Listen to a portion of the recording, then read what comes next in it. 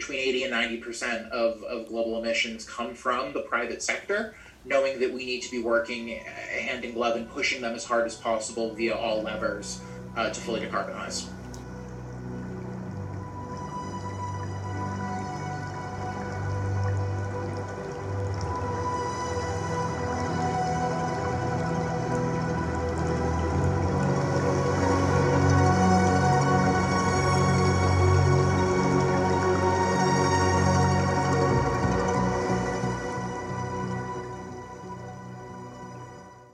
Welcome. You're listening to Amplifier, Raising Voices Against Rising Temperatures. We're a group of Emory students, alumni, and a professor passionate about bringing people together around the current climate crisis. We aim to equip listeners to accelerate climate action by providing accessible information, amplifying diverse voices, and highlighting the intersections of environmental issues. Join us this season as we explore the United Nations Conference of the Parties, or COP26, and discuss what we can expect from this year's negotiations. Welcome to Episode 2 of Amplifier Season 3, Dissecting the Corporate Net Zero Landscape. I'm Zola Berger-Schmitz, and I'll be hosting today's podcast episode along with Ryan Thorne. We'd also like to give special thanks to another member of our team, Caitlin Boisvert, for her help with the development of this episode and for completing the final post-production editing. Today, we'll be diving into a topic that has become ever more salient in the lead up to COP26, the rapid uptake of corporate net zero pledges. As it becomes increasingly evident that reliance on fossil fuels is no longer economically or socially viable, companies have started to recognize that they need to fundamentally uproot their business models and rapidly decarbonize in order to stay profitable while being corporately responsible. Furthermore, with the spread of campaigns like the UN Race to Zero initiative, the growth of organizations like the Science Based Targets initiative, and mounting pressure from internal and external stakeholders, hundreds of companies ranging from small medium enterprises to Fortune 500 firms are beginning to pledge that they will reach net zero emissions by 2050. Beyond individual companies, partnerships such as the Net Zero Asset Owners Alliance have formed to spur institutional investors to take action towards creating less carbon-intensive investment portfolios. At the global level, the Intergovernmental Panel on Climate Change provides a clear definition of net zero. Net zero emissions are reached when anthropogenic or human-caused emissions of greenhouse gases to the atmosphere are balanced by anthropogenic removals over a specified period. But what does it really mean to reach net zero emissions in a corporate context? And how meaningful are these pledges if companies within different sectors interpret net zero differently? From a technical standpoint, companies have to think first about maximizing reductions in their operations and their value chains at the level needed to align with a pathway that limits temperature rise to 1.5 degrees Celsius. Then, in order to reach net zero, many companies will also have to think about neutralizing any leftover or residual emissions that cannot be directly reduced through permanently removing carbon from the atmosphere. In this episode, we'll hear from two guests. One who is involved in helping define how companies and investors engage with the net zero arena at one of the leading sustainability nonprofits in the US, Ceres, and another who works at a Scottish small-medium enterprise, Gravitricity, that is at the forefront of developing the technologies we'll need to implement in order to make net zero a reality. With COP26 only a few weeks away, we've asked both our guests to provide their insights on the current state of the corporate net zero landscape and the momentum that COP26 might provide in helping further accelerate the push towards corporate net zero alignment. Joining us today to discuss the corporate net zero landscape is Harlan Cutshaw, an Emory alum who serves as the manager of foundation relations at Ceres, a sustainability nonprofit that works with the largest businesses and investors to build a just, sustainable economy. Harlan, thank you so much for taking the time to share your perspectives before COP26. We're thrilled to have you as a guest on Amplifier. My pleasure. Thank you so much for reaching out and for asking me to join. To start off, we wanted to ask you a bit about how your career path led you to Ceres and what your current work entails. For sure. So I graduated from Emory in the spring of 2015 with a degree in international relations. but had always been really fascinated in politics and campaigns.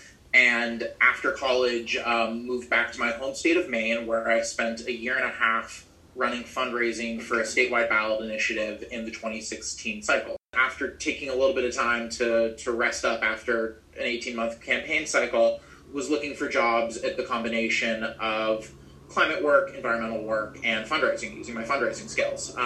I came across Ceres without having a ton of knowledge about the organization beforehand, but the combination of its mission and the role that was open were really fascinating, and 4.5 years later, I've been with Ceres ever since. We are a nonprofit organization that derives the vast majority of its annual operating budget from private foundations. So we have a team of about 8 who manage the relationships with the foundations that support our work.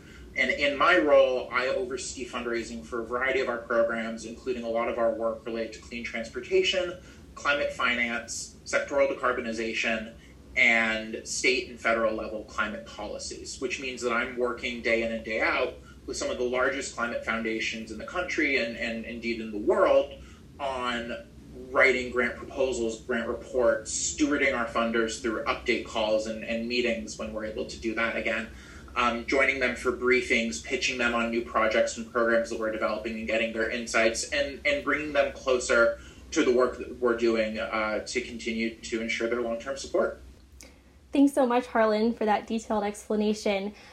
As you think about fundraising in the net zero space specifically, what are some of the ways in which the corporate net zero landscape impacts your work on a day-to-day basis? And how does your perspective at Ceres inform your views on corporate net zero?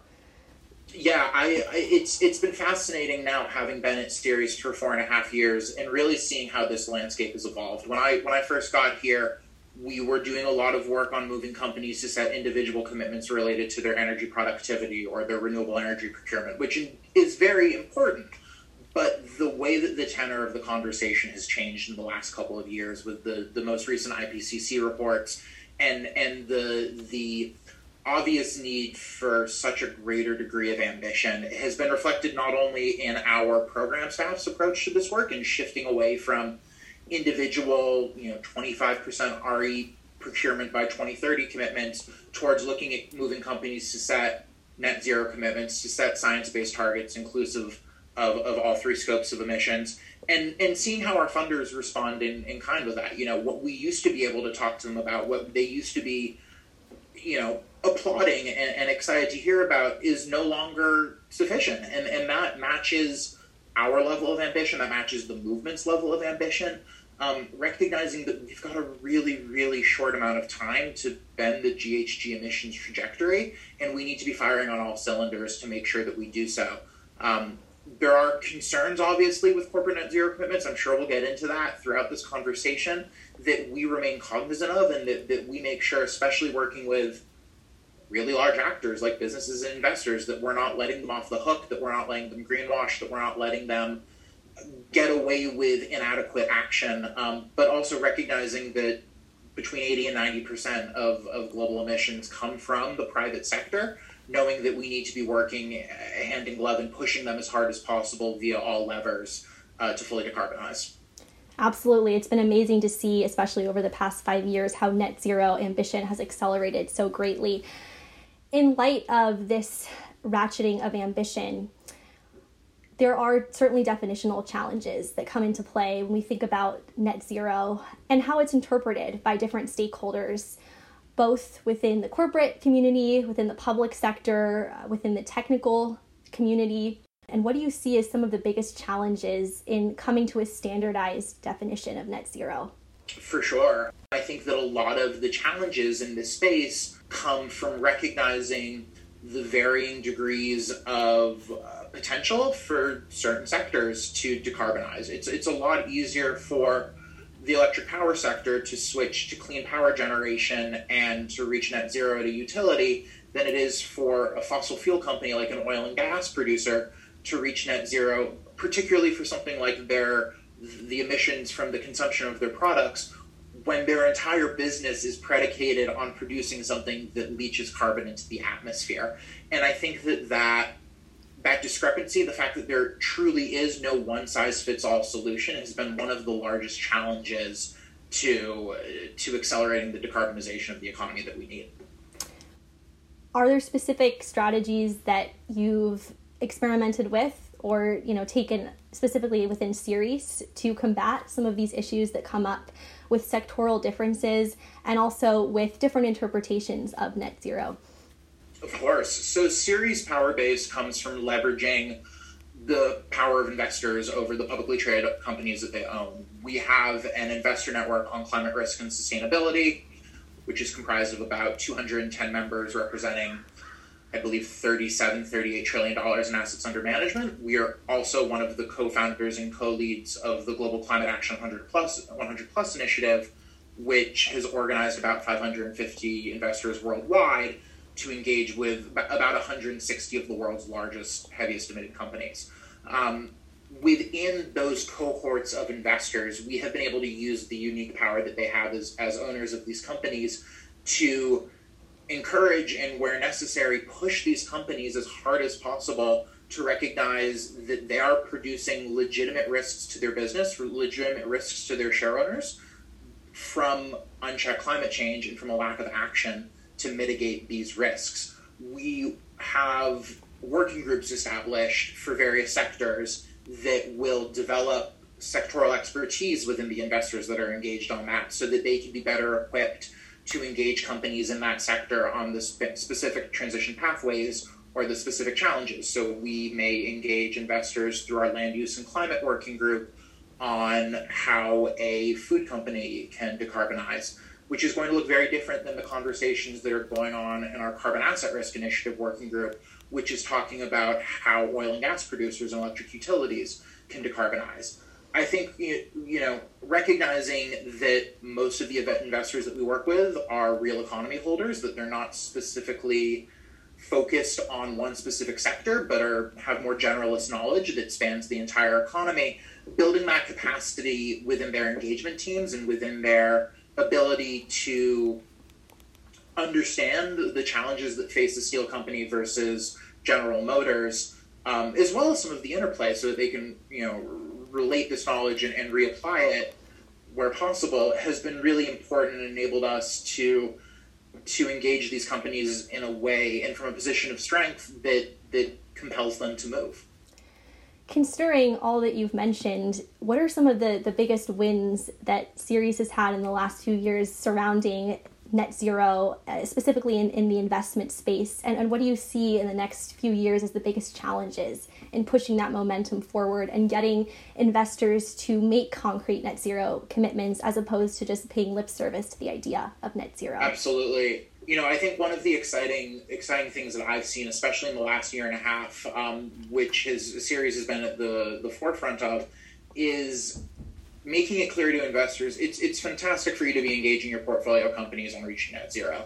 You also need to reach net zero yourselves. You can't just be talking the talk. You must also walk the walk and decarbonize your portfolio holdings. So that involves engagement necessarily through it. If you're holding companies that have significant emissions footprints, you can either divest from them or you can engage with them to cut down their own emissions footprints such that your emission footprint falls in tandem.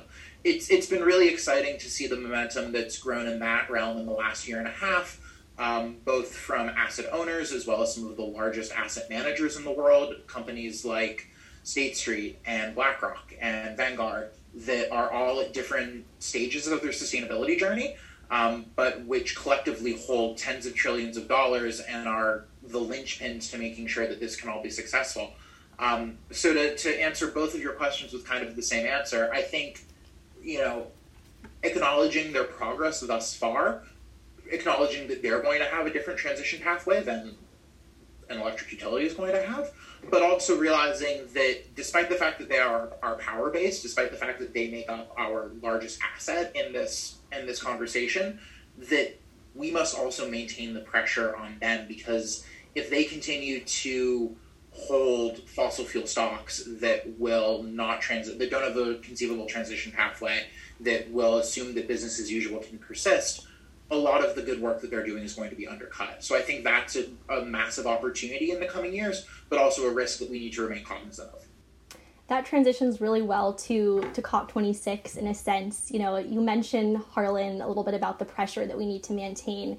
How do you see COP26 potentially playing a role in the net zero space, especially for investors? And how do you think that COP26 may accelerate pressure and momentum, especially in the coming 5 years? Well, I'm hoping it's going to be a watershed, especially after not being able to take place last year and the global stage losing that opportunity to ratchet up momentum further. You know, I think what I'm most excited for coming out of COP, or what I'm very excited to see, I think, what becomes at COP is the pressure that gets placed on the economy through policy and regulations, and the conversations that will transpire between heads of state related to things like mandatory climate risk disclosure for companies operating within their jurisdictions, or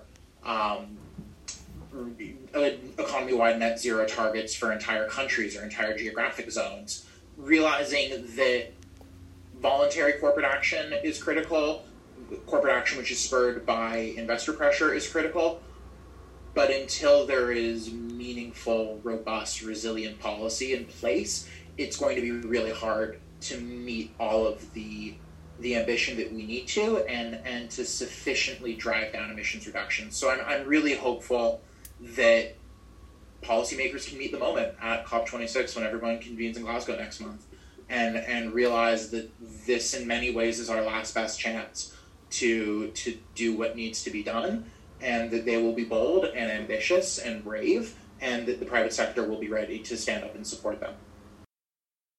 Dear listeners, welcome to Amplify.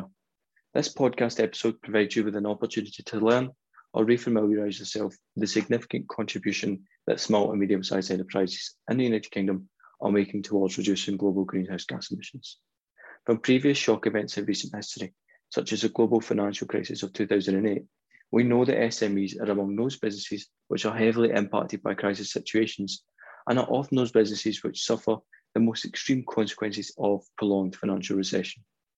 This links directly with limited lending and borrowing opportunities during these periods, which, as we navigate our way back into the post-pandemic economy, is giving rise to concern that SMEs will not cope with the expensive adaptations which they are required, or indeed mandated in many instances, to make to the businesses in order to assist society with the transition to a net zero economy.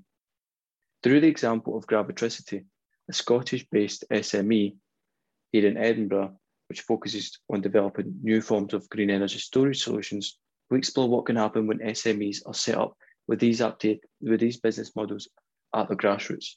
That's to say, an SME which is not focusing on adapting current business models, but one which is set up or indeed inspired by green energy solutions. Advancing this then, throughout this episode, we deal with notions of risk and uncertainty in order to strategise new ways to prepare and plan for shock events.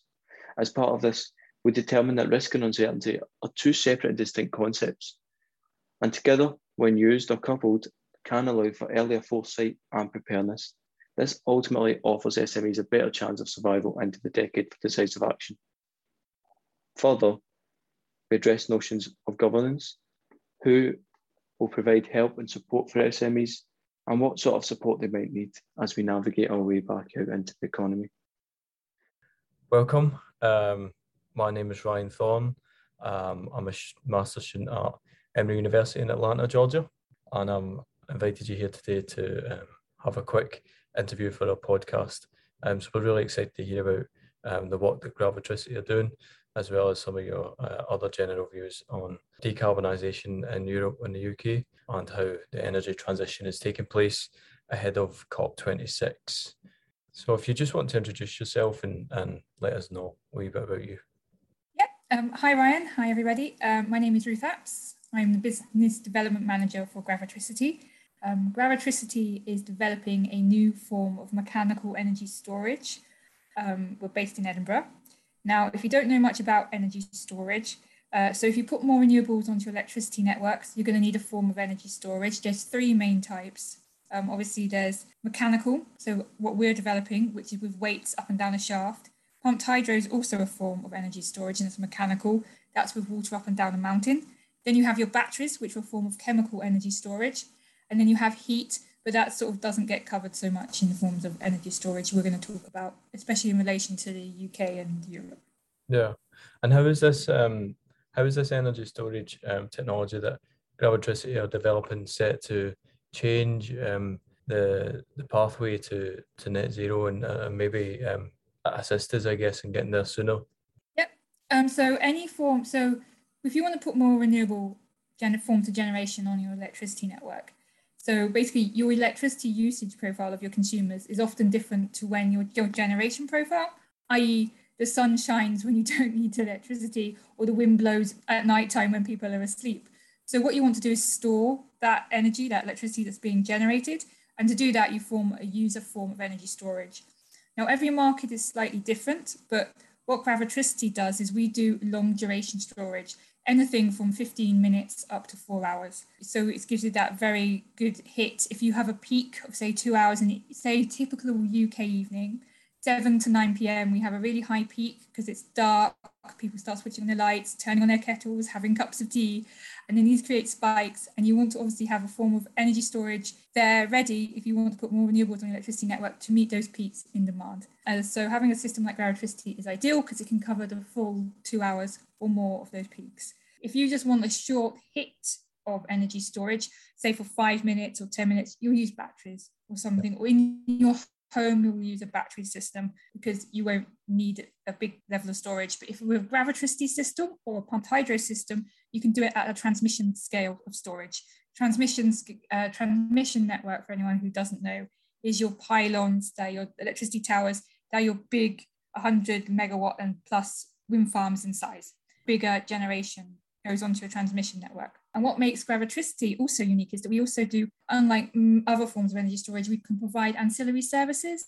Now, ancillary services are services to electricity network that enable basically the electricity to flow around the circuit. And you need them to keep the electricity flowing because it's a finely balanced system. Every electricity network, everyone probably knows, has a different frequency, and that needs to be held consistent. And so you'll need things like fast frequency response to hold it at that consistent frequency, which is something Gravitricity can do because we can get our system to respond in sub 1 second. That sounds wonderful, Ruth. And how has the reception of this been in Scotland? So it's an Edinburgh-based firm. You're not too far from where I grew up in Glasgow, which is nice to be finding local SMEs who are directing what they're doing to a bigger green cause. But what has the reception been in Scotland? Has people wanted to partner? Have you had much interest from businesses?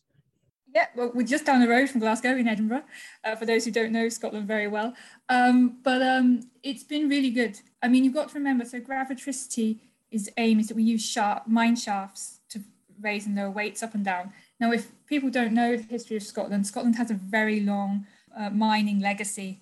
And that means that there's still people alive, probably in their 60s, late 50s, 60s, who've worked down deep coal mines in Scotland. So they're very excited to see assets repurposed. The Scottish government in general have a very clear vision of a just transition, i.e. basically we have a big oil and gas industry sector here still, and they want to decarbonise that obviously, and they want to do it in a just transition is making sure that no community is stranded. And so you want technologies like Gravitricity to come in and give the community something else that can replace the industries that are going to be taken away. Yes. So you want to reskill or repurpose people's skills into a new sector. And Scotland's very good because we've got a renewable sector that's growing. And so for us, that's a really good synergy because obviously you need a renewable sector if you want energy storage. So it works really well for us. Yeah, wonderful. And I like that narrative of a just transition.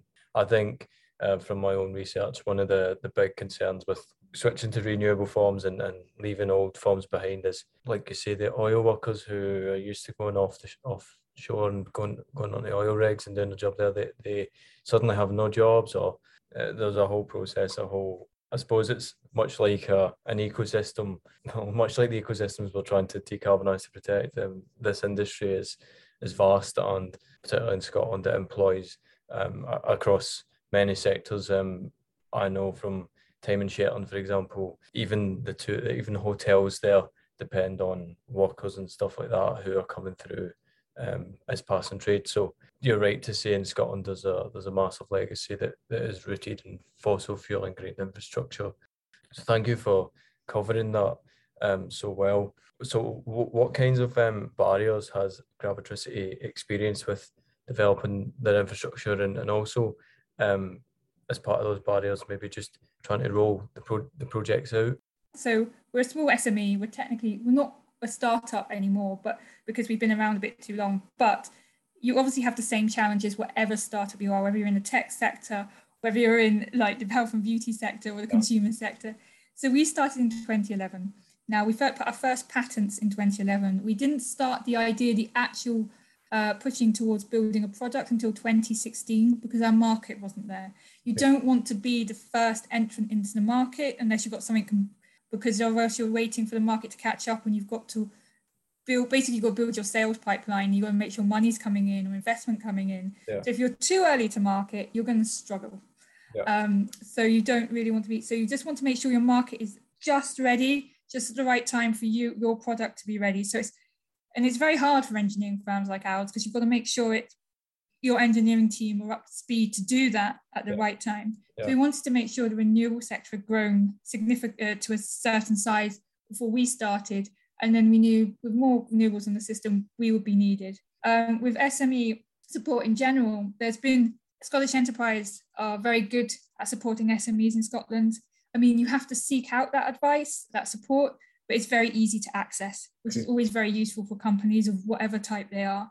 And it also means you get to meet other companies. And if you ever start a company, it's really good to learn off peers. So for example, say if you wanted to build your expenses or your CRM or all the operations at the background, it's actually better to ask someone who's got a similar sized company, like, what do you use? What's the pros and cons of that? And then you just take that and use it. Because say, for example, if you need a PR company because you need to get a media attention to get investors in, you don't want to be able to go necessarily to the biggest PR agency you can find. You want to work with one that's sort of similar size, so that then you're not just given your junior account manager. Not there's nothing wrong with being junior. You want someone who knows the industry really well, and it will actually work really well for you. Yeah. So, and Scotland's really good at that. There's a lot of smaller established businesses in Scotland, and depth of knowledge.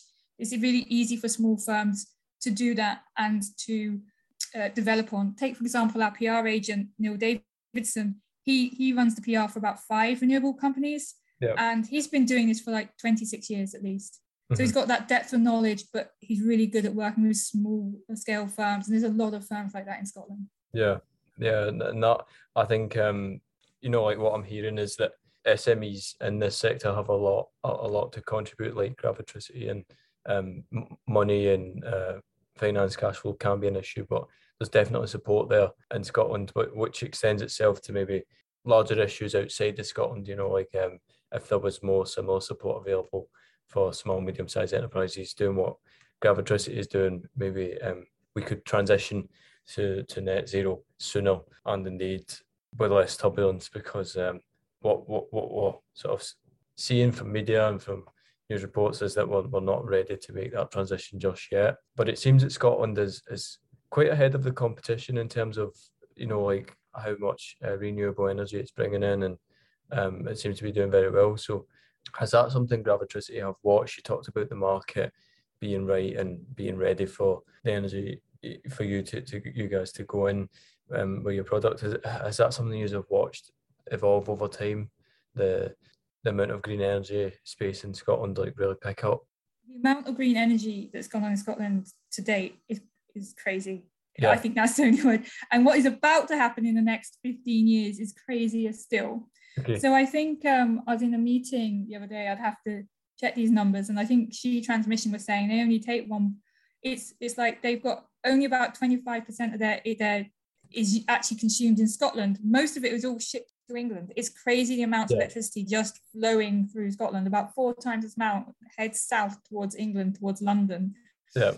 And they're having to build massive infrastructure to do that. And it's just offshore wind farm after offshore wind farm. And then all the land-based wind farms are now being at the age where they're getting upgraded, so they're going to become bigger.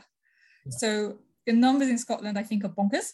I think that's a technical term for it. But it's a good narrative for an energy storage company. Yeah. And we're based so close to Europe, there's also a narrative there. Yeah. Because a lot of Eastern Europe, that's still on coal, but they're coming off coal and going to renewables.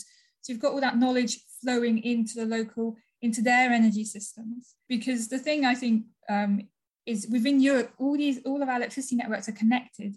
And you have to remember that so that means that the knowledge is shared between all the network operators. Even though the UK has left Europe because of Brexit, the electricity network operators still work together, because what happens in one area affects another. Mm-hmm.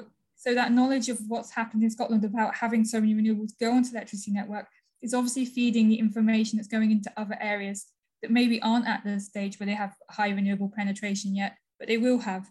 Yeah. And that's really a good story for Gravitricity, because those areas are sort of thinking about energy storage 5 years down the line, which is useful for us. Yeah, definitely. And 100% I agree that the figures for Scotland really do, and they're a positive indication. I have here the energy statistics for Scotland for the final quarter in 2020, and it was estimated that over 97% of Scotland's gross energy consumption was derived from renewable green sources, which I'm delighted to read. And that figure was less than the 100% target, but overwhelmingly positive, and definitely it's clear that renewable electricity generation in Scotland is increasing, and it's shown as increasing by 4.2% between 2019 and 2020. So you're right, there's going to be, I'm excited for Gravitricity, because I think there's going to be a real need for storage solutions as we move further into the next decade.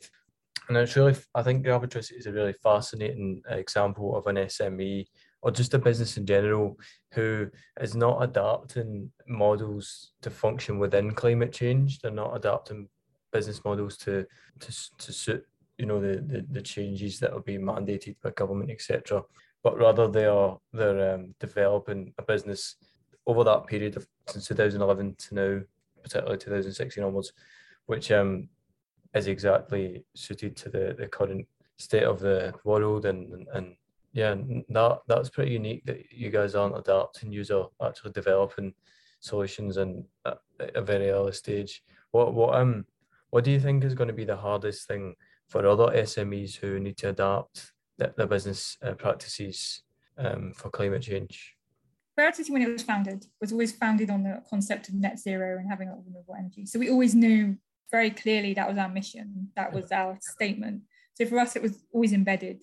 For other companies, it's bringing that idea, that net zero and how it impacts your business, and bring it into your mission, and not just as something you do as an add-on.